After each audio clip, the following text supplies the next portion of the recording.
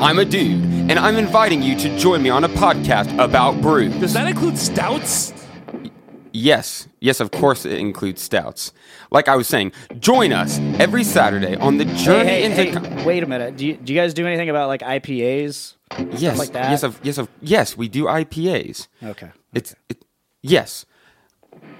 Anyway, join us on the Journey into Comics Network for Brews with Dudes. Whoa, hey, have you guys ever... Do you care if I bring some Zima on?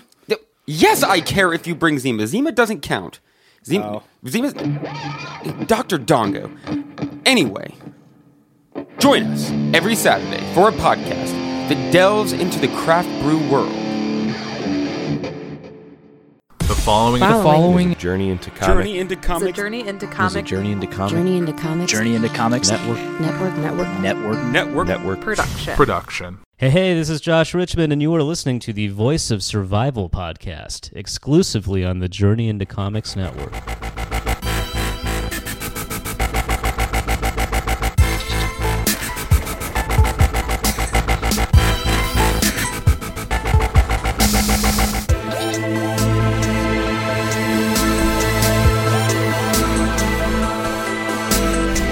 You're listening to the Voice of Survival podcast.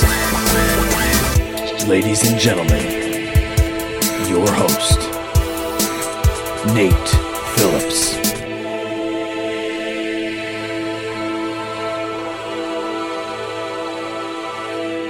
What's up, ladies and gentlemen? Welcome back to the second season of the Voice of Survival podcast. I'm your host, Nate, as always, as the introduction said, and today joining me is a very special guest, new member of the Journey into Comics Network. Welcome to the show from Crucial Tunes and the band Get By, Larry Rosinko. How you doing? I'm good. How are you? Dude, I'm doing fantastic. We've been talking about doing this podcast for a while. True. Now, it's interesting because we kind of like met, became internet friends, didn't see each other for a long time. Real long time, yeah. Reconvened through karaoke. Yeah, that's true. That is how it happened. And then it's kind of like, here we are, right? So if we go back to the actual beginning, it was like your guys' maybe second show. It was our first show opening for the Ataris. Yes. That's a pretty cool thing to say. We both share that we've played for the Ataris. That cat is going fucking crazy. I'm going to watch this and see if I can get her. He just threw a hoodie. Boom, that was awesome. It landed on the fucking thing. I couldn't have done that again if I tried. So anyways, we both opened for the Ataris, and that was a magical night. And It was. I feel like, correct me if I'm wrong, I feel like our set and your guys' set they were like the best sets of the show. They had the most crowd. Yes. And then other than that, like even the Ataris didn't really have that many people watching them. No, they didn't. And that's neither here nor there. We need to go way, way back in the story because, like, I got to know where music comes from for you, what sure. it means to you, the whole beginnings of you as a person. So let's kick it to the first question I have, which is, where are you from? First of all, let's get there. I grew up in Northwest Indiana. Sweet. So you are essentially what they call Region Rat for life. Yes. I was born here in Hammond, actually. Oh, excellent. Okay. Well, either I was born in Hammond or I was born in Munster. My sister was born in the other one. So I know one of us was born in Hammond and one was born in Munster. you guys are really not close sure apart, or really close in age, right? Like I'm September 87. She's December 85. So, yeah. So about a year and a half, 2 years, roughly. Okay, so that's not bad. So you have one sibling, right? No other siblings? Not technically. My dad has a couple of kids, Step-siblings? but not a thing to me. Okay, fair enough. So we're going to go down that there too, however you want to go. So Sure. You growing up with a sister, I grew up with a sister, that can be hard Yeah, we were horrible to each other. to each other until we were like, she moved out and went to college, and then we're like, oh hey, we're friends and this is great. And now she's the best. I love her to death. Best friends, right? That it's weird how the siblingship works because I think yeah. when you're growing up together, it's almost a competition of who didn't do it. Like I'm not sure. the one in trouble; it's you. You're the one that's in trouble. That's 100% true. So, spawning out of that, I don't know. Does your sister play music at all? She's really into it, Okay. but she doesn't play anything. Does she? She played saxophone like in 6th grade or 7th grade, but that's about the extent of it. Okay, well, so that's interesting to note. So she's just a little bit older than you. Does her decision to be into music like she is inspire you as a younger kid? She got me into some music when I was really little. I don't know how she got a hold of it when she was like 7, or maybe 8. I was 6. She got a copy of Dookie on cassette when I was 6, Ooh, and I Green took Day. it, and I'm like, oh, and it changed my life. Really? So that's the first album that sets you on the course for pop punk, essentially. Oh, yeah, absolutely. Okay, so for those of you who didn't listen last season, Chris, your bandmate Chris Yes. Plant, and also Crucial Tunes co-host, you guys are in the pop punk band Get By. Yes. And I also want to mention that at some point, maybe at the end of the show, if you want, we can play one of the new songs at the end. We'll Cool. put it at that way people can hear you guys, Sure. because it's awesome. But so pop punk really gets you right out the gate. I mean, you didn't really have a chance. No, it just kind of happened. And that was the first thing that takes hold. So Dookie at 6 years old, what's the next? I mean, 6 is pretty young to be listening. I probably to. shouldn't have been listening to that record when I was 6, because, I mean, it talks about, like, doing heavy drugs and jerking off and tons of other crazy shit that a 6-year-old probably doesn't understand, but something about it.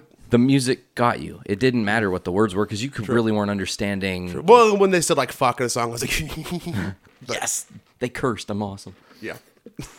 So, was there, I guess, did Green Day become like an obsession as a younger kid then? You get Dookie. I know that's pretty early in their discography, so there wasn't a ton to grab from. I feel There like was 2 records prior that I got from the library around the same time. That's awesome. Loved both of those, too. Okay. So those are the 3.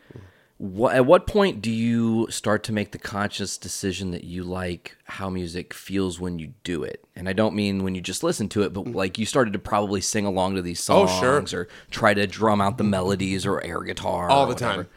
time. I remember being 8 and like playing Insomniac, their next album, in my room with like a cardboard tube and pretending it was a guitar every day. That's And awesome. I'm like, I'm going to do this. This fucking rules. Okay, so then where does the decision to was guitar your first instrument, or is that so that's like direct path? Yep. Green Day, guitar player. There was like other bands in between. When I was like 10, I got really into like Epitaph stuff, like Bad Religion and Rancid and stuff like that, Bouncing Souls and shit. So again, staying very true to punk. You are Like, at heart simple melodic punk rock is my thing. bread and butter, absolutely. So you're 10 and you're listening to these other songs. You're starting to get into Bad Religion, and that's a whole discography of like, holy fuck, I mean, one of the best shows I've ever seen live was Bad Religion. Oh, yeah. Saw them at Riot Fest in 2016. Whoa, Incredible. but how did you, I guess, when's the conscious effort to like say, hey, mom, dad, guys, hey, I want to play guitar. Like, let's make this happen. For my 12th, it was Christmas, not a birthday.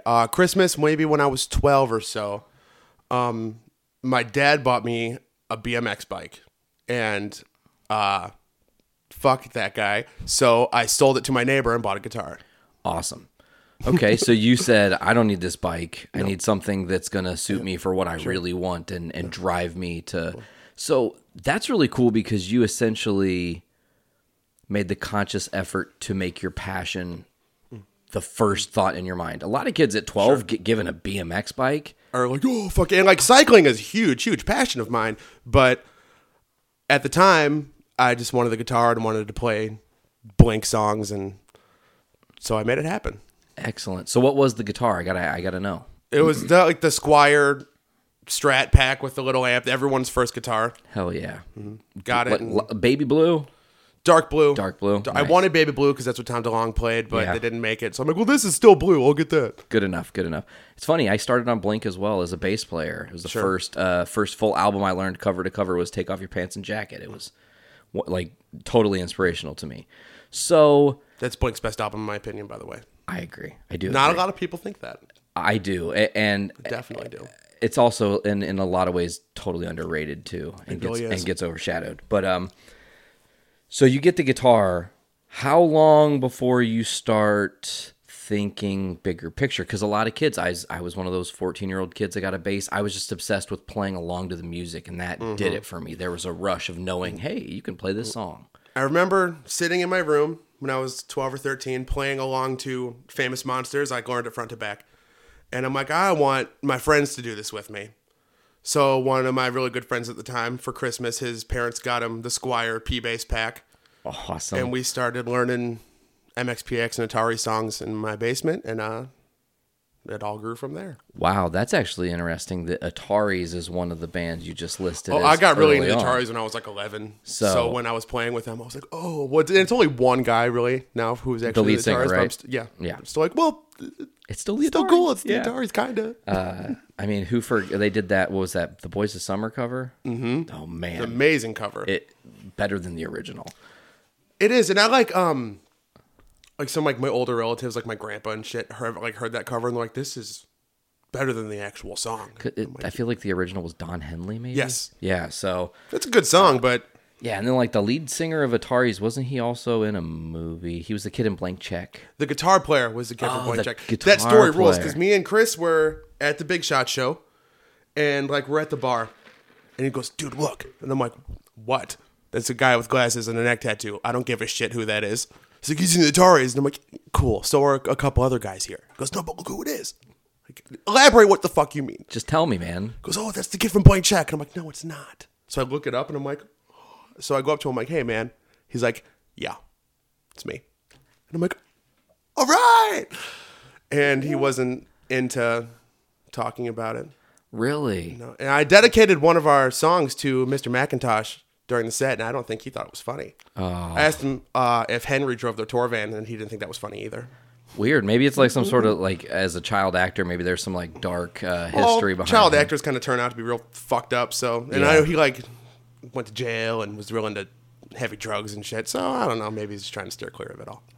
To go back to that Ataris night, I do feel like those guys definitely felt like they were like a cut above everyone else. And I'm like, your heyday was a long time ago, guys. Get over it. You're playing Big Shots in Valpo. Let's be real. This isn't. That was a place for washed up big acts like Puddle of Mud played there. Did they really? Yeah. I didn't know that. That's crazy. That actually just blew my fucking mind. Oh man.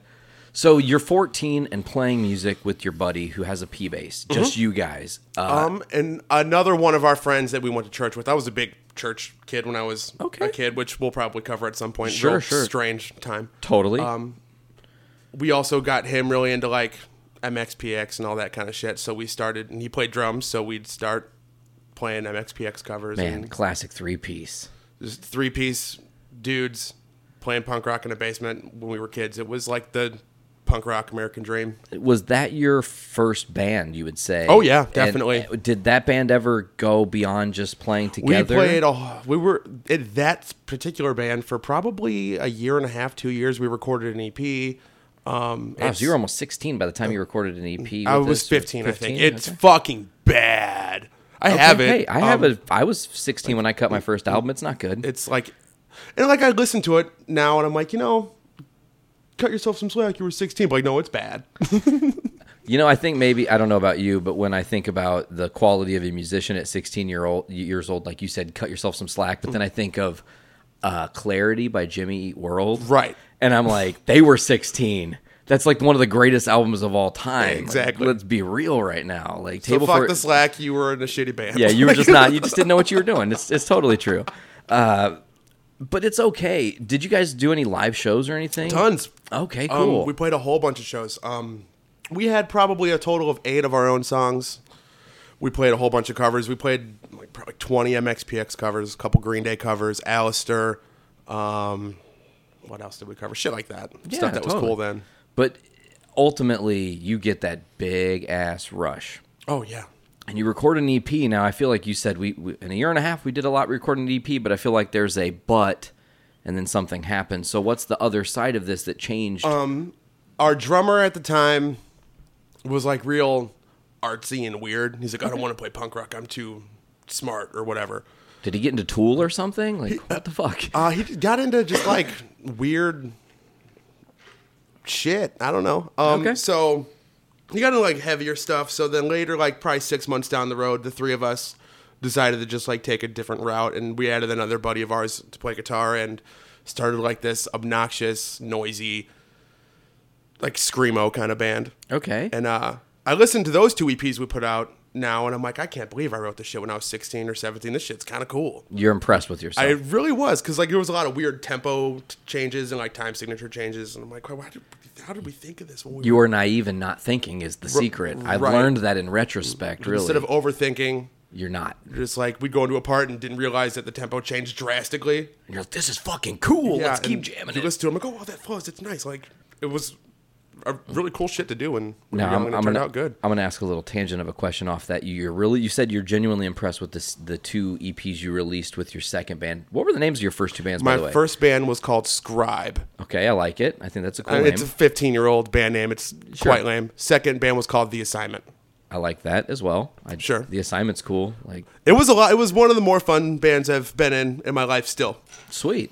So my question is, with your second band, The Assignment, have you ever considered going back, revisiting those songs, and maybe reworking them more for your own self-satisfaction now that you're a further along musician? Absolutely. I only had our first EP for years. A friend of mine found our second EP in like a closet somewhere, because this was like pre-internet, so like it wasn't online. And he sent it to me, and I'm like, I haven't heard these songs in so long. Holy shit, these are great. This was probably 5 years ago. Okay. So I sent it to the rest of the dudes, and I'm like, guys, listen how awesome this is. And like, let's make another fucking record. I'm like, let's make another record. So we're all scattered over the country. Like I was in Chicago at the time. One of the guys is in Baltimore. One of them's in Portland. I'm like, we can make it over the internet. Easy. We hyped it up with ourselves and planned it, and we just didn't do it. Happens. Sometimes it's difficult to resurrect those kind of things. It was definitely talked about heavily. It just never happened, which is fine. It can always be revisited. It's not like something that's impossible to go back to, obviously. Very true. So you have that in your back pocket. So Scribe, The Assignment, you're 16, 17. Then there's another seismic shift. You do something else. You jump. There's another band with some of those people after this. So you guys maybe decided to change styles? Or Our drummer who got us to do like the artsy, weird, obnoxious, heavy shit went off to college. Okay. So me, the singer who also played bass, and the guitar player started something new, and the singer switched over to playing piano. We got a drummer and a bass player, just from like other bands that we knew from the scene and shit. Just kind of threw them together, and it was more of a like something corporate, Copeland kind of thing. Okay. A lot of fun. The recordings we did, like we spent a decent amount of money on them. They turned out really, really good. I still am really proud of them, even though I was like 18. Okay. That band was called Cutaway Blue. Super meaningless. Couldn't tell you. I don't know where it came from. Just some words together. It actually is super awesome. I don't know. Thank you. It sticks in there. Cutaway Blue. But that was a really cool band to be in. I really, really liked it a lot. So all the while through all 3 of these bands, you're gaining something that I think not every musician is, and you're going to hopefully understand where I'm coming from, but you're getting like these ultra memorable experiences. Absolutely. That are like experience points towards your looking to the bigger picture later in your life, to where we're going to eventually get to now. But are there any moments in those first 3 journeys the first 3 ventures of music that you did that are like almost Mount Rushmore moments you'll never forget playing at this place for some reason? Oh yeah, lots of them.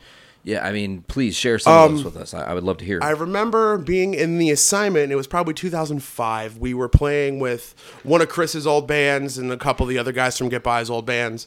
We were playing at the Knights of Columbus in Cedar Lake. And there was like 300 fucking people there. Whoa. And we're playing this song. I forget what song it was, but there's a middle part and there's like a bridge and there's kind of like a clap along chant kind of part. And there's 300 kids clapping and chanting the words of the song, and I'm 16 years old on top of the world. I'm like, how do you fucking know any of this? This is the coolest thing that's ever happened. That was neat. It's like your words coming out of their mouths, and then that's the energy that hooks people on playing live, is feeling the crowd give you back what you're giving them, and then to be able to almost feed that energy like amplified back to them. Absolutely. So that is incredible. Knights of the Columbus is a big place. 300 kids at that time. It was packed in there. I mean, has to be almost kind of like overwhelming at that point. It really to be was. Like, I'm 16, and how's this? What are we doing? No idea how it happened. Because like I don't think we can put 300 kids in a room now. I think it's a different era, though. It I think really it's was. so fucking hard to get people to come out nowadays. It really is. And I think that doesn't come from anything else other than cell phones. 100%. I think they dictate the live experience now. They kind of do. And I that we could do a whole like I could rant for days about the cell phone and the pros and cons of having it at concerts. Sure. But I digress. So you're coming out of Cutaway Blue. I feel like everything, like you seem like you do things for a couple of years and either the drummer leaves or you guys decide to try something just a little bit different and you keep evolving. You're like the constant in the music. Yeah. Some of the guys are interchangeable as you've evolved throughout There's your game. one guy, because there's another band after that still with this one of these guys. The kid who got the P-Bass pack when we were 12 or 13 I was in a band with him from then until probably 2009. Wow. So long time together. Long time. After Cutaway Blue split, people went off to college. We just got old, stopped. Probably took a year off from being in a band, and we started another band called Fighter Planes, which was like super indie, Coldplay-ish. And it was cool. It was like the songs were really well written and cool. I just didn't enjoy playing it. It just wasn't your vein of music. Exactly. It didn't get you essentially off when you were on stage doing it. It was like, yeah, it's That's great to play these songs. 100% it. Okay. Like they're good songs, but it's not for me. So is that? How long were you in this band? Not super long. That band probably only lasted a year, maybe. So you probably did like one EP. There was like several 7 shows. songs, 8 songs that were tracked. They're great. They sound phenomenal, but just didn't have fun. Man, I feel like you should like do an anthology of all your music through the evolution of you. That would be a lot all of fun, your favorite actually. songs. It would be just to see how, because I feel like a lot of people get, and I mean, I'm even guilty of this myself. You almost get pigeonholed into one specific style. I feel like you've been pretty fearless in going, I'll try this style, I'll play this style, whatever. Yeah. And like in between those bands, there was like small ideas where me and a couple friends would be like, let's jam this. And like it would be like a 3 or 4 session jam kind of thing. And you trying, started to like, feel it, but then metal and hardcore and just trying different stuff. Nothing ever really took off. Just little jam sessions in a basement once or twice or whatever. But yeah, I would have tried anything. Okay. So you leave Fighter Pilots, right? I want to make sure I'm saying that right. Fighter Planes. Fighter Planes. See, I screwed it up. We got called Fighter Pilots all the fucking time. Really? Yes. So I guess that's kind of funny that I accidentally totally did okay. that. Okay. So Fighter Planes, you decide you're like, this 1 year thing is not for me. Did you go back to your roots after that? No, Was it- I moved to, I think it kind of ended, I moved to the city Okay. and it just kind of fell apart. And what year are we at in this part? 2009 or 10 is when I moved to the city. I don't remember. Okay. I was like 22, something like that. So you kind of went on a different venture. Did you start bands up in the city?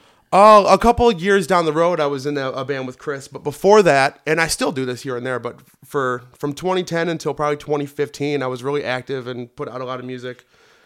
Just solo, making like weird, spacey, instrumental hip hop Oh, that's by awesome. myself. It was a ton of fun. I still do it from time to time, but not nearly as much. Like from 2010 to 2015, I probably put out like 2 full lengths and like 7 EPs. Wow. So you were busy making electronic hip hop. Like just weird, spacey, slow, lo-fi beats.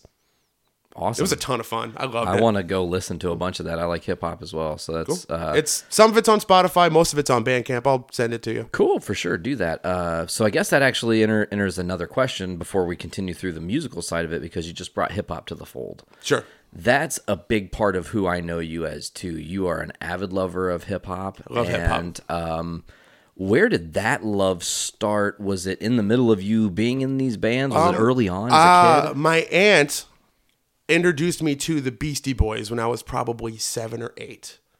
And I've never stopped loving the Beastie Boys. They're one of my favorite bands ever. I can actually recall the fact that every single time you were at karaoke and Steve did any of the Beastie Boys he did for karaoke, you were going off every time. Yep. So I think one time, didn't you join him on stage did. for it? That was Because I asked him, like, let me do it with you. And he's like, I don't know. He's like, I know it all. And I'm like, trust me, motherfucker, so do I. like He's just like, fine, you can do MCA's parts. And I'm like, fine. Great, thank you. Nailed him. Do it. Yeah, it was awesome. It was a ton of There's fun. video somewhere of that too. I think so. I feel like on Facebook land, but so Beastie Boys is the first love. Oh yeah. But I feel like you evolved, and I could name. I feel like I could throw a dart at a board and hit any number of artists that you love in the hip hop community. Oh, yeah. There's tons. So what are your major influences in that world? As far as like producers or MCs?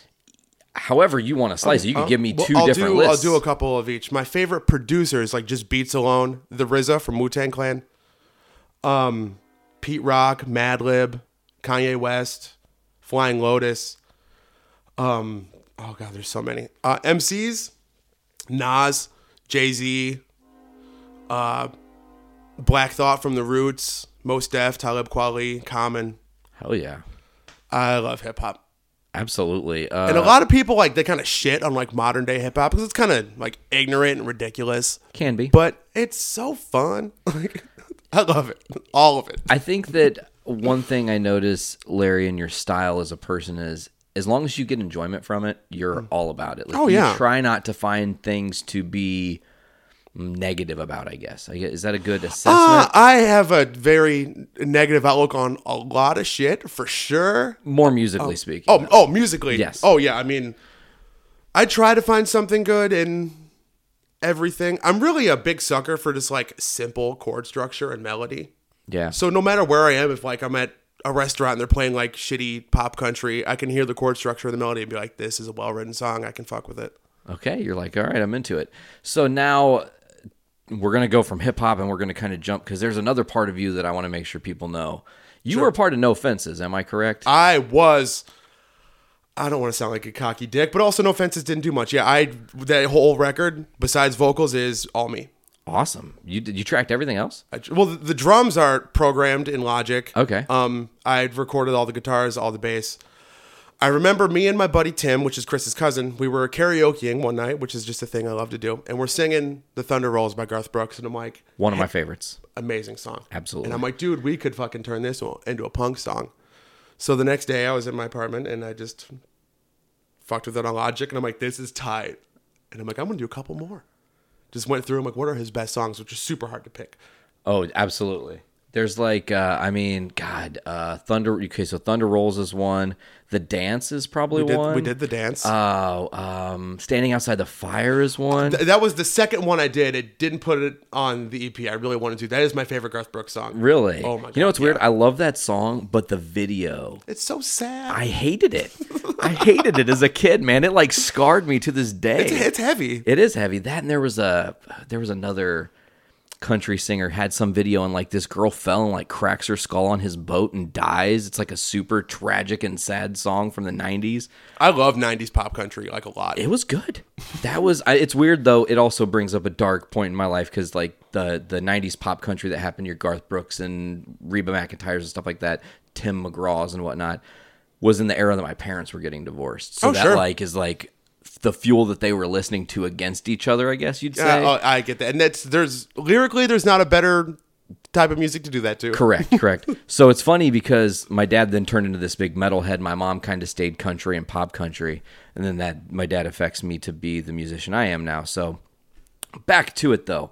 No Fences is something I never got to experience live. Sure. We only played probably less than 10 shows. Okay, so The easiest band in the world to book.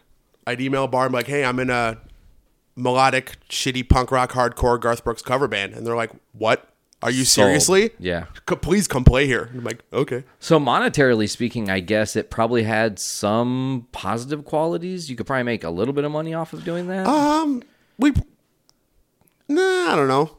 If we did, I don't know whatever happened to it. We were super drunk the whole time that band was a band. I guess that's all that matters, right? You were Which having was fun? kind of the point. We could, because the band was satirical almost like for the whole thing, because it's such a ridiculous idea.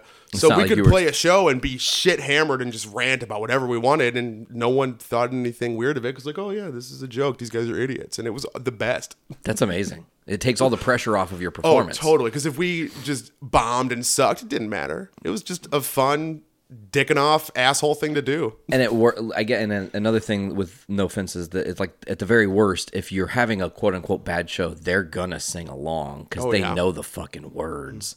I mean, did you guys do Friends in Low Places? I forgot to bring that one up. I didn't want to because I hate that song. Okay. And if anyone's like, Garth Brooks, they're like, oh yeah, that song. I'm like, no, fuck you. He has so many other great songs. Thank you. I absolutely agree with that. I was curious because I was like, that's I feel like that's like almost a karaoke faux pas to do Friends in Low Places. Like, you go see karaoke, you're going to see that and Don't Stop Believing probably 3-4 times a piece. Man, or sometimes much worse. I mean, I have you judged it too. Like judging karaoke opened my eyes up to people thinking good songs thinking bad songs are good, I guess is the best way to say that. And maybe to them they are good songs, but that doesn't necessarily. I don't. The first night of karaoke, I don't know if you were there for that, maybe not, but the first night of karaoke, some guy did some George Strait song, and it was like the slowest, downerest, ballady bummer song I've ever heard. And I do love George Strait, but that's not a karaoke thing. Correct. And it like killed the mood of the whole entire Twincade bar. Like, I saw a guy karaoke the Postal Service one time. And I'm like, what are you doing? Yeah, like that one Postal Service album's phenomenal. I'm like, dude, like we're having fun. Fuck you. Give Up is a great album, but it is that is not so karaoke depressing. Material. Not at all. Like, I love Such Great Heights, one of my favorite songs, but don't bring it to karaoke because then I'm just going to go in the back and cry. I don't want to be emo karaoke. I want to be chilling and having a great time. If emo karaoke was a thing, make it a thing, bro. Dude, that probably wouldn't be that hard, and a whole mess of people would come to it. You know it. Absolutely. Emo karaoke nights, man. Goth karaoke nights. People would be all about that shit. I would love that. Gotta just corral everybody how they want to be corralled. That's what they're into. So, when did No Fences actually, I didn't really ask this question, was that the in-between before Get By took off? Yeah. I was doing the hip-hop thing, and then still, when's the last thing I put out with that? Probably like a year and a half, 2 years ago. But No Fences started maybe 2013, 2014, maybe lasted a year. And then I was living in Albany Park on the north side of the city, and Andrew, the drummer from Get By, sent me a message on Facebook. And I met Andrew, and I'll get into the Get By history. But he sent me a message on Facebook. He's like, hey man, I'm starting a pop punk band with Jack and Josh. And I'm like, oh.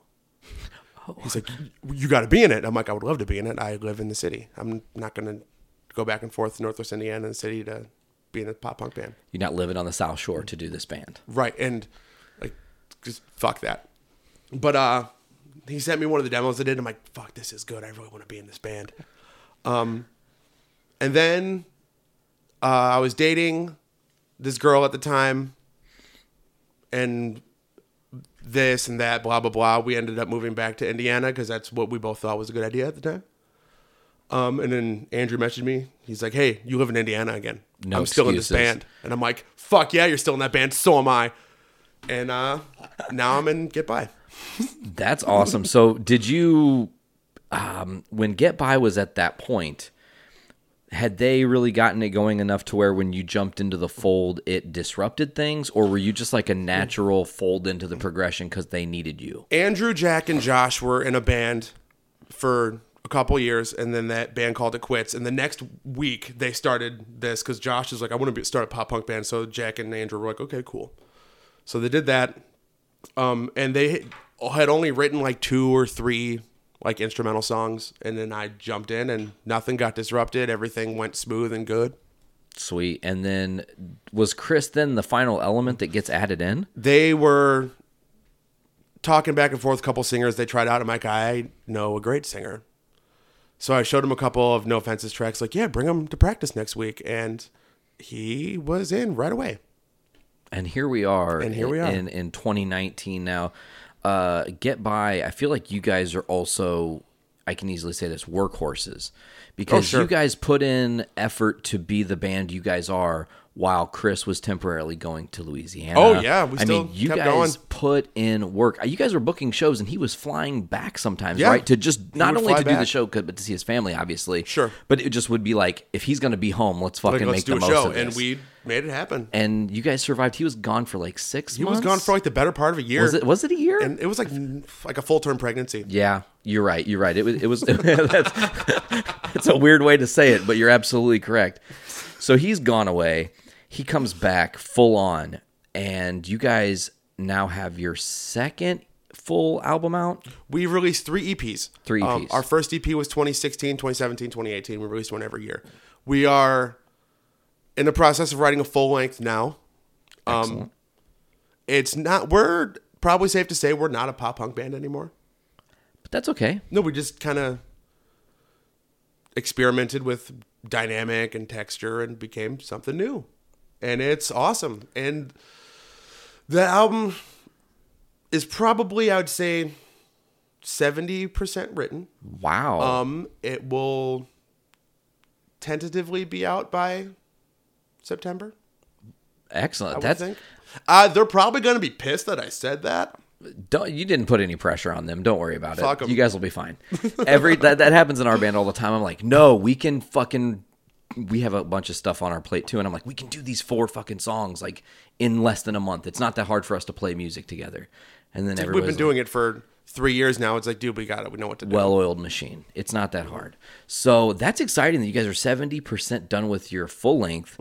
I Ruin Everything's the last EP you put out. Correct. Now, is it safe to say that I Ruin Everything is as close to what these new songs are going to sound with, or is it a literal full-blown It is a departure? full-blown, completely different thing. Wow, that's actually... It's not necessarily more aggressive, but it is more aggressive. It's a lot darker. Okay.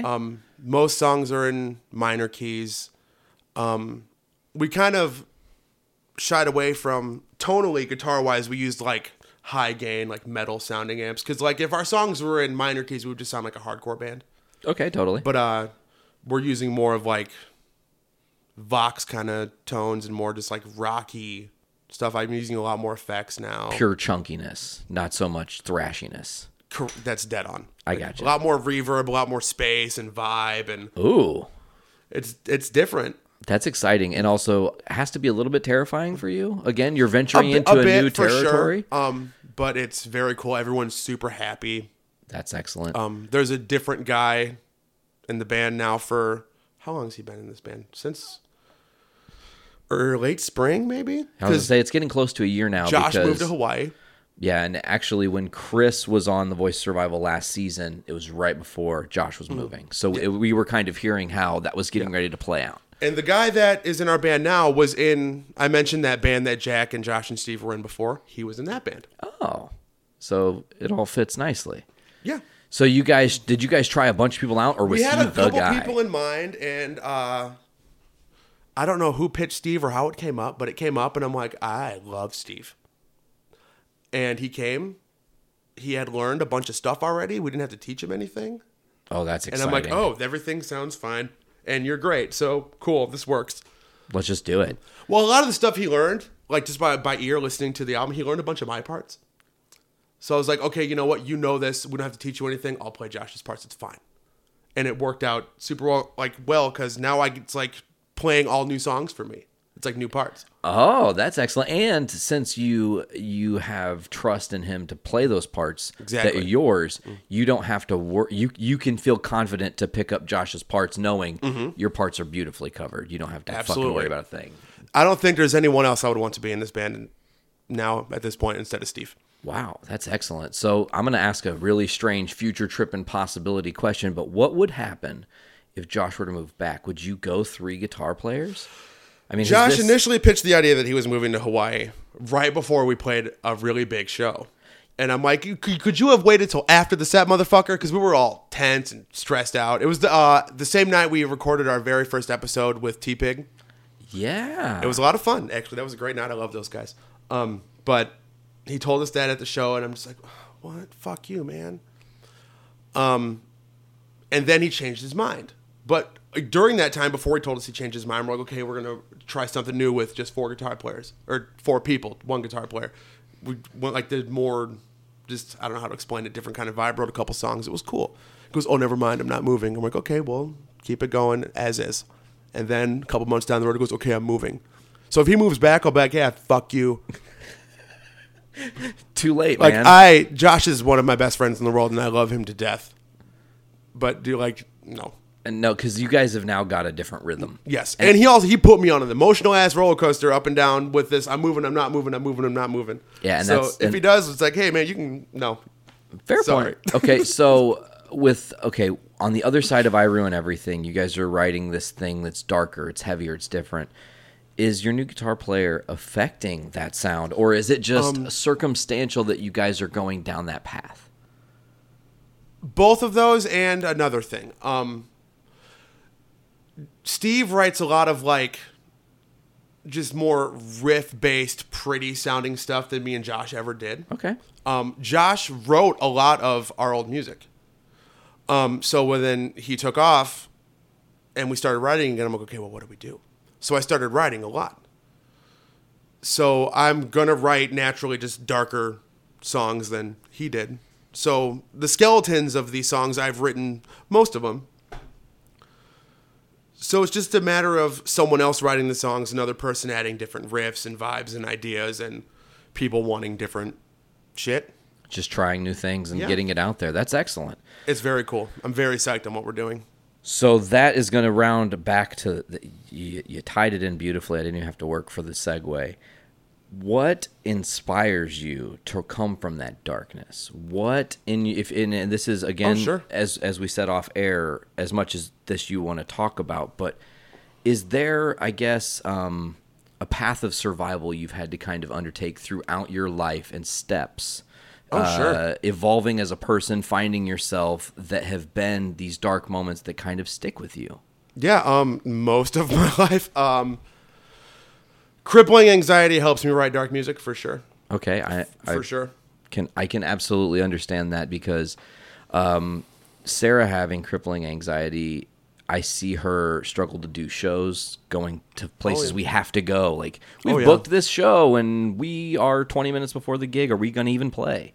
Of course, it always comes through that we do. But the watching her suffer that anxiety in and of itself is not something that I think is... I feel like it has been something that has been overlooked and has become an epidemic in our country. Sure, that's very dead on. Like, anxiety, it doesn't just necessarily mean you don't want to leave your house, but it can trap you in your mind where you're thinking thoughts that aren't even real. And then you become, and you can speak better on this than me, I'm just speaking from conjecture and what I've seen other people go through, but it seems like you get trapped in this situation where you're almost forced to live two realities. There's what everybody sees, and it's what's in your head. And then the battle between those two is what creates the tension. That's very, very, very, very accurate. Okay. Well, I'm glad I could kind of understand that as best I can, but does the anxiety have a genesis point? Are there things that happened? I mean, some people it's being bullied as a kid. Some people it's the home life. I was picked on quite a bit as a kid just because I was fat and poor. So that's the fat poor kid thing. That's what you get picked on. Which is probably kind of what segued me into being into punk rock. Fuck you. You don't have to care what I am in punk rock. I can be whatever the fuck I want. Exactly. I love that. Yeah. That's a big chunk of it, definitely. So being picked on as a kid, it's interesting because you have your sister who's slightly older. Did she ever fight your battles for you or stand up for you or try to... For sure. When we were little, that would happen a lot. Definitely. It's funny to me that you're the younger sibling in your sister and you relationship, because I'm the older sibling in my sister and me relationship, right? So I was fighting a lot of her battles. Sure. I was seeing her 3 years younger get picked on by people and be like, I will fuck you up, kid. Sure. Like, there is no joke here. So as your sister defends you, it also probably affects you, like, knowing that you have someone who believes in you in that regard. Oh, yeah. And even when you guys are bickering at home, you knew someone had your back. Oh, yeah. So those moments and those memories all build to how you write music now. Oh, yeah. And I feel like we could segue, and I'm going to let you kind of take the reins here, but what are other moments in your journey that are major that have affected you as a writer, as a musician, and as a person who creates? My parents got divorced when I was 6 or 7. Wow. So that's probably a pretty shitty time. Yeah, I was 8 when my parents got divorced, so absolutely, so dead on. Like, pretty rough. And it was, my dad would be around at first substantially more than later years. So we tried, I guess, for a bit. Okay. And then it just stopped. Whatever, fuck them. Yeah. It's fine.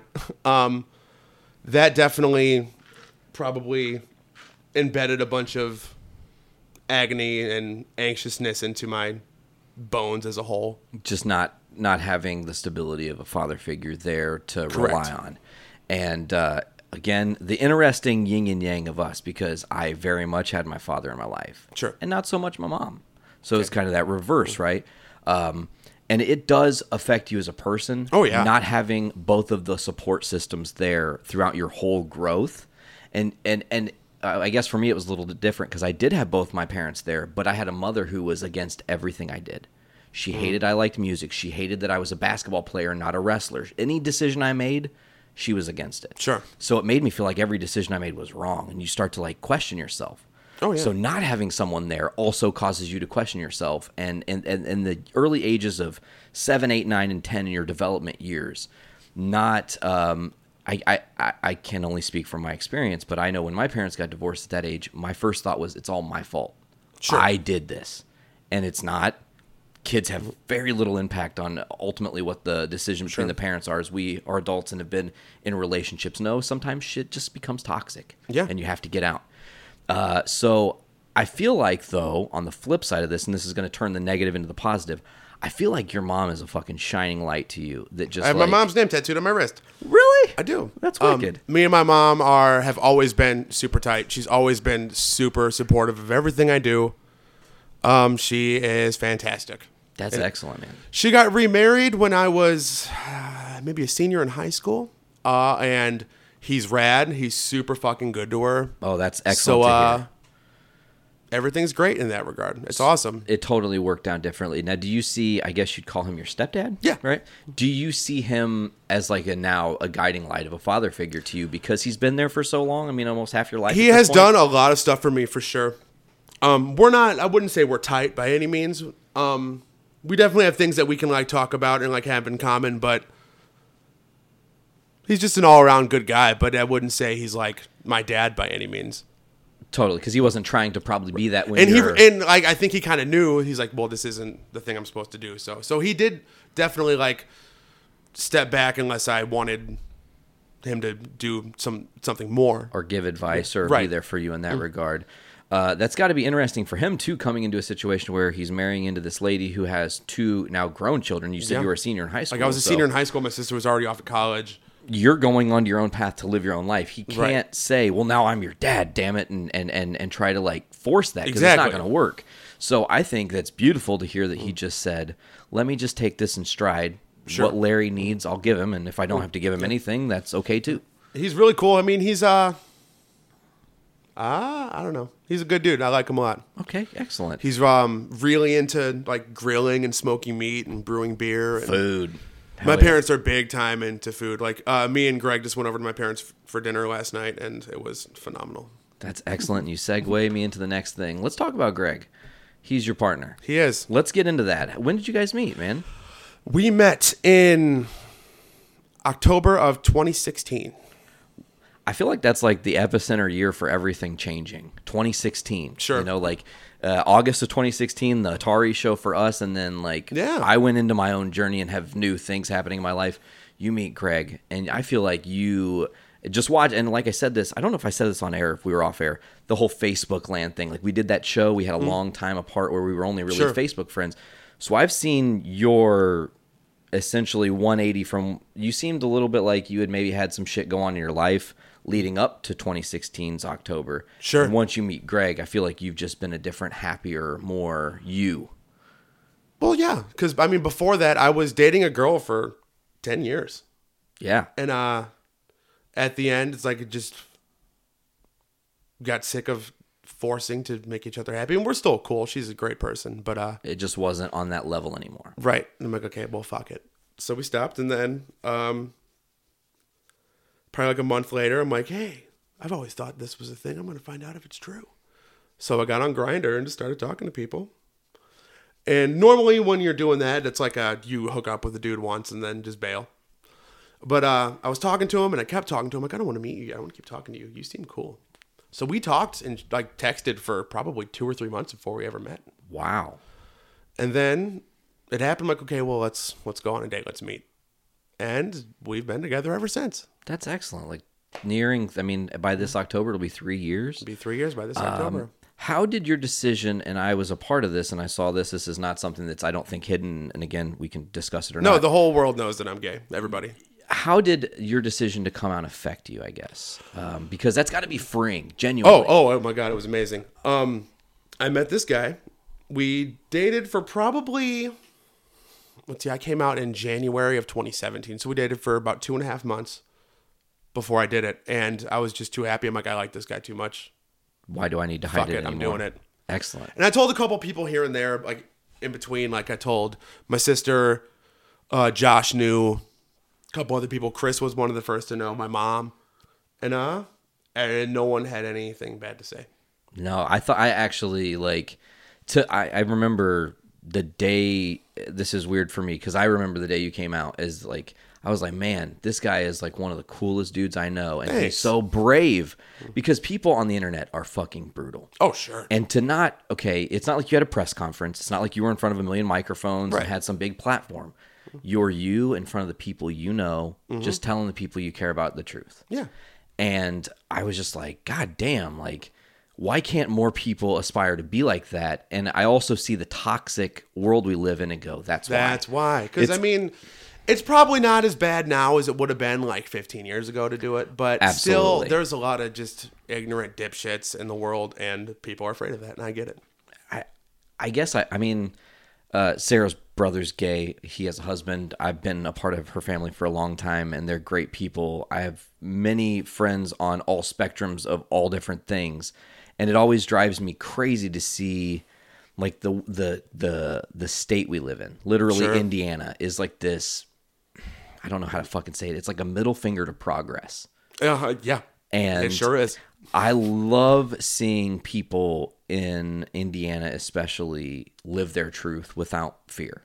Because there are allies out there across the board who champion the fact that everybody, like, you're happy. That's all I want for you is to be happy, man. Right. It's all that it should matter. I'm not like, I want you to be a miserable asshole. Well, how's that going to help me? It's not. If you're happy and you're living your life happy and you don't have worries, and I'm living my life happy and I don't have worries, if we're out in the world and we bump into each other, it's not going to be dramatic. It's not going to be road rage and all this crazy shit. But tensions are so high, right? So now, we got a little bit here. Back to the full circle of it. What was the decision of coming out? How did that, to you, affect the band? At least in your mind at first. At first, well, I told Chris, and I think Josh knew, because I told Josh's ex-girlfriend one night when we were hanging out. And she goes, I won't tell anybody. And she fucking did tell Josh, and I was pissed. Damn. But it's okay. I was worried to tell them, for sure. And I just did one day in our band chat. I'm like, hey, guys, check it out. And they're like, whatever. Good. Like, so what? What the fuck does that? What does it matter to us? Do what you want. I'm like, oh, so everything's cool? And I'm like, yeah, fine. Yeah, there was no stress. No, it was great. I think that you felt confident enough to come out because you have a good support system. True. You have your mom, you have your sister, and great bandmates. Mm-hmm. All those things considered, and a lovely partner. So all those things considered, what did you actually have to lose? And now you're just you, man. You get to live you, and you don't have anything, at least as far as I know, you don't have anything weighing you down. My grandpa doesn't know that I'm gay. And I see him just about every day. He would just lose it. So generational thing, I'm guessing. Oh yeah, he's like 80. He's like Trump as fuck, and he's nuts. Oh. So my whole family just like, don't tell him. It's fine. Don't worry about it. And they're absolutely right. So I don't really care. Yeah, it's not like you because grab a drink. Sure, yeah, grab a drink, man. It's like you not telling him doesn't hurt you. It just doesn't hurt him to know. Because it could. I mean, it would, because we're very, very tight, and we have been my whole life. Yeah, and I feel like it would kill him. Okay, now I'm going to ask, just because you went to that next step. Have you considered at some point at the end, maybe if he's on his deathbed, telling him he's currently there? Really? Oh shit! He's very sick. Sorry, it's inevitable. He smokes like a chimney. He eats like fucking candy. It's fine. It's whatever. A straight diet of cigarettes and sugar, huh? And he's super diabetic, and whatever. He knows, and it's like, well, do something. He's just not. That's neither here nor there. Well, I guess it is kind of here. But yeah. I just feel like he'd be really bummed out, and it's not worth it. Fair enough. So moving forward, we're going to jump even into the further future here. You are 70% done with your album. You've got all this life that you've been able to experience and live and say. Is there any point, and this is going to jump back into a different part of your thing, is there any point where you're going to revisit the hip-hop side of yourself / consider doing things more on a solo level, just so if there's anything that you've never been able to say through Get By or any of your previous bands, you can say it? I've been like in the process of making another instrumental hip hop thing for like a year, and I've revisited it occasionally here and there. I do want to put it out.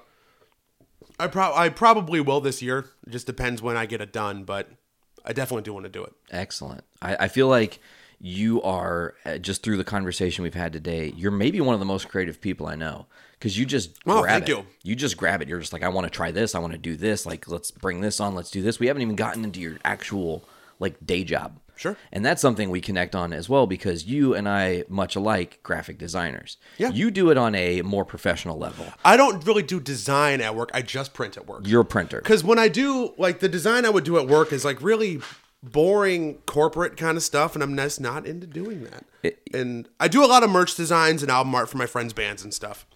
And I love doing that. I'm guessing you do all of Get By's. I would never let anyone else do it. That I Ruin Everything album cover is dope, by the way. Me and Andrew, well, I shouldn't say I wouldn't do it, blah, blah, blah. I wouldn't let anyone else do it, because Andrew does give me a lot of ideas for stuff. Creative juices. Me and Andrew do I do most of the technical stuff, but Andrew definitely always has a vision. Excellent. So you guys just, it's between vision and execution. He creates an idea, you can execute the idea to fucking perfection. Yeah. That's great. That's a great tandem to have with somebody, to just know, like, I might not have an idea today, but if he does, I'll be able to make it perfect. I'm sure they get annoyed because, like, I'm posting shirt designs in the band chat, like, every day. And they're always like, yeah, cool, that's cool, that's cool. And I feel like they're never going to be like, no, not that one, not that one. They think they might get irritated with it, but... You guys should take all your designs and just create a thread list. And just send people to your thread list, and they'll buy whatever design they want. That's true. Because then you don't have to spend any money on the actual... capital for t-shirts itself. It's very just true. Sell themselves. You have all these ideas, man. I would wear a Get By shirt. I'm sure you have like a million great ideas. I have a lot of shirt designs, lots of them. And that leads me back to, again, so you much like me, I don't really let anybody else in the kingdom do design for Journey into Comics Network. If you've noticed, most of the logos are done by me. However, Crucial Tunes is all you, my brother. I did do that. And I love that logo. The Skeledude with the beatbox and the... It's fun. I like it a lot. It's you guys. It just speaks to the style that you guys have. And, everybody who's listening to this show most likely has listened to the Crucial Tunes bonus episode, your guys' 2018 Best Of, which was an awesome episode to really kick things off. Next Friday... You guys actually debut officially on the network, episode 1, the pilot, and then the real work begins, because then you guys got to kind of keep kicking it in. We have like 4 tracked. Wow. Holy hell. See, Chris doesn't give me all the skinny. We had like guests and shit. And what? Yeah. Oh, wow. That's excellent. One of the episodes I'm extra really psyched on. It's really cool. Oh, cool. I'm excited to hear it. See, I just got excited about something I didn't even know that was happening on my own network, so that's great. But you guys... There's a chemistry with you and Chris. I've known Chris since 2003, probably. Have you guys just always been budding friends that kind of... We were in bands at the same time, and we were kids, and we played shows together, and we were just around. We didn't become super close until probably... We got really close when we started doing No Fences, but then we got closer and closer before that, but just as time went on, just closer and closer and tighter. Yeah, because life experiences, you're spending time together, learning. The Garth Brooks songs creates a funny, not everybody knows Garth Brooks on all the different instruments or can sing it or whatever. So being able to have that experience and then doing Get By, having all the different shows. I mean, you guys do a lot of shows, play a lot of different places. You guys did something a couple years ago, or maybe it was last year, in Chicago. It was some big ass hardcore fest. Yeah. Where was that? It was at some DIY space in Pilsen. It was right around the corner from my old apartment, and it was intense as fuck. And we're like the only pop punk band on the show. Our buddy Brian used to be in this band called Drowning. They're like the heaviest band in the world. And he likes us a lot. So he's like, hey, come play this show. I'm like, all right. And he gave us like a super great spot and all kinds of shit. And that did not think it was going to go well. And it was just a bunch of tough ass, like hardcore guys, like bald with head tattoos, just like with their arms crossed, nodding like, this is tight. Really? I'm like, hey, cool. I even won over these assholes. It was awesome. I just thought of a great question from the bald guy with the... Oh, sure. Okay, so have you had any experiences with racism or extremism, sexism, homophobia, any of those things with your band Get By in any of the shows you've ever done? Never. That actually doesn't surprise me. A band full of all dudes not really getting fucked with. I guess Sure. I have a different experience with Sarah and Veronica being females. Like, Sure. Dude, we were at a show in Fort Wayne, and I just was like, fuck the KKK, straight up on the mic. Just said it. Yeah, why wouldn't you say that? Right, correct. After the show, some white nationalist, big fucking 56-year-old dude, like, threatened my life in the parking lot. And I had one of my fucking pieces of my drum hardware in my hand ready to clock him. And I was like... Drum hardware is heavy. Dude, and I'm not backing down from this guy. I'm like, I'm fucking right here in America, and I can say whatever the fuck I want. And I'm looking at him going, fuck the KKK, bro. I'm a white nationalist. What are you going to do? I was like, fuck the KKK, bro. And then he walked off. And then I thought he was going to jump me. Never happened. So. White nationalism is fucking crazy. Fort and I Wayne, can't believe though. that it's real. I know. It's stupid. And that's a whole other... Oh, sure. We could spend hours on bitching about... Yes, we can. This. It doesn't make any sense to me. Have you found overall... I feel like there's a tighter unity in the world now that Trump is... The shit's hitting the fan more and more for him. A lot of his... I don't want to call them supporters. I just want to call them fans. Fans, yeah. Are not psyched anymore. No. Because he's running out of bullshit to feed them. Oh, yeah. And they're like, okay, I can kind of see this now. It's like... I don't understand why we elected a man who has no history of being a politician. It's like if you need brain surgery, are you going to go get brain surgery from a guy who's been a brain surgeon for like 25 years or some guy who works in the stockroom at Target who goes, I can do that? Definitely the guy from Target. It's like, it's the same fucking thing. It is. It absolutely it's is. so insane. I don't really like get into conspiracy theories or any of this, but I saw an article the other day that was like a piece that was supported by facts, but asking what if questions. Sure. And it was essentially saying that 1987, coincidentally the year we were both born, Sure. you're the rabbit, I do believe. What a bummer. Rabbits are not hard. I was hoping for dragon. I definitely Anything was. besides a rabbit. Yeah. Anyways, so the piece was essentially, what if in 1987, when Trump for the first time ever went to Russia, what if then, that very moment, he was already flipped to be an agent and they already knew what they wanted to do? Possible. Absolutely possible. That's what I said. I read the whole article and I was just like, fuck. This is not surprising. Nope. And they're talking about like meetings in 91, 94, 97, like all these different times Trump has been to Russia. And I'm screaming, how do you guys not see this? How do people especially in Indiana, it's so bad, man. You know how many times, I'm sure you see it all the time. You're driving and there's somebody with a fucking Trump Pence thing and it just stabs you. You're like, no, we're not those people. You know what would be super scary about him actually getting impeached? Then Mike Pence would be the president. And Mike Pence is a politician and knows what he's doing. And that's way fucking scarier because he is a terrible person. However, and this will maybe give you some positive feelings. From what I've understood, and I watch a lot of news and try to stay up on all the current events in politics, essentially Trump's impeachment would ensure, if he was actually charged with treason officially, Sure. it's a literal congressional crisis, and every cabinet pick, everything he has done has to be undone, which would include Pence. It would include all the AG nominees. Any of the laws that went into effect would immediately have to literally be put under a fucking microscope and viewed. Why did we pass this? The count of treason through the president is a game changer. Never been done before. So it's going to change. I mean, I guess in a fucked up way, if this really happens, he's going to make America great again. It's just in a fucked up way. It's going to cost him like his existence, which it already has. I mean, Yeah. but He is. Oh my god. I digress. We should. But how could that fucking have happened? Well, it's easy. Republicans, I hate to say it like that, for the most part, are gullible. And True. they were fed a lot of shit that they thought they liked, and it just didn't come to pass. He did it from a business standpoint, and he nailed it. Totally. I mean, he did the sales pitch. And he did a great job. And he fed a bunch of shit to a lot of stupid people. And I'm not saying that all Republicans are stupid people, but a lot of like backwoods ass people are stupid. Yes. Thank you. And the country's Full of backwards ass people. There's a lot of people who live in the middle of nowhere who don't see much, and that's just what they hear. I'm like, oh, cool. It's our reality. Yeah. It's fucking nuts. I'm going to totally 360 this all the way back. We're going to keep the punk thing and all this. So we're talking a little bit about politics here. We're talking to a punk rocker here. What's up? Are you the next Beto O'Rourke? Are you going to consider down the road in your life maybe running politically for something? You are a voice of change. I am not smart enough. You really don't think so? You say that with Trump in office that you're not smart enough. I don't believe that for a second. Well, thank you. I mean, if I was going to do anything politically, I feel like I would have started by now. 'Cause Okay. I'm 31. Yeah.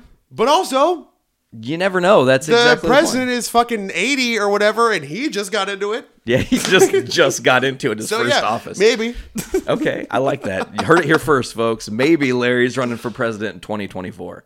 You never know. Well, how old do you have to be? 45? 35. Oh, fucking right. 2024. Watch. You and Kanye, right?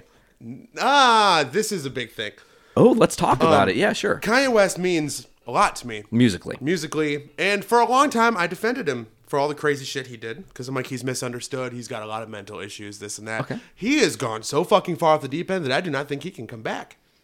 Okay, so a part of that, I guess you're talking about the White House visit with Trump. 100% of that is Okay, what I'm talking but about. do you know that there was fallout from that? Yes, And he denounced Trump after that. but recently, again, he's picking it up again. Really? Yes. So now I don't know if you're privy to this. This is, again, I'm not huge into conspiracy theories, but when a good one falls in my lap, I read it and I take Sure. it for what it's worth. A lot of people have been combing through Kanye's tweets between him and friends and have noticed certain things, and they believe, this conspiracy, that Kanye is actually kind of Trojan horsing Trump. He's playing it off like he's Trump's friend because he's sharing things like there were posts where he would share stuff from Andy Kaufman. What was Andy Kaufman best known for? Staying in character throughout and just playing the fucking game, right? That's true. There are references to Jim Crow back in the 30s and 20s and stuff, and like rampant racism against black people from white people and playing a character again. And all these little things and the way he said certain things to people make a small, I guess, percent of this conspiracy believable, that he's essentially playing to Trump's strengths, buying into Trump so he can get close to him, Oh, yeah. to turn him. That is very interesting and I think might hold a lot of water. If you look into it, I mean, it's been a couple months ago. I'll try to find the article and send it to you. But it's really, it's a very detailed, like, dissection of all these tweets, everything Kanye said, interviews, things he's defended, the reason he said certain things, why he would take Trump's side on this specific thing. Sure. You know, did Kanye essentially use his power of personality to essentially give Kim Kardashian the room to help prison reform? Because it actually happened. Because of Kim Kardashian, there's been some prison reform. And some, Isn't that fucking crazy? through Trump? I mean, it's like there's a small percent of the things he does that's like, okay, it's not bad. But then there's Like that. he did that streaming music thing where like artists get a bigger cut, and I saw that and I'm like, Yes. I wish someone else did that. Correct. Like, damn it, Obama, where were you? Why weren't you thinking like this? But he was fixing much bigger problems. It's True, like, but I'm like this affects me and this is good, but Fuck fucking you, yeah. fuck, why did you do that? Could someone else have done this? yeah. So, moving forward, Larry, before we go here, I got to know, overall in your life, if you could give someone, yourself, a younger version of you, that nugget of, hey, this is going to help you get through everything you're about to experience in life, what would you tell a younger you? I would probably go back to when I was like 19 or 20 and say, hey, move to the city when you're going to move to the city. but don't pretend that you're not gay anymore. Just do it. Okay. So did you go to the city? And see, you've given me a question out of an answer. Okay. Did moving to the city at that point in time, was that you trying to maybe escape yourself? No, it was just me and a couple of my friends who grew up in Indiana just being 19 or 20 and bored. I'm like, hey, the city's close. Let's go there. Because we would go there like every couple of days. I'm like, fuck it. Let's just move here.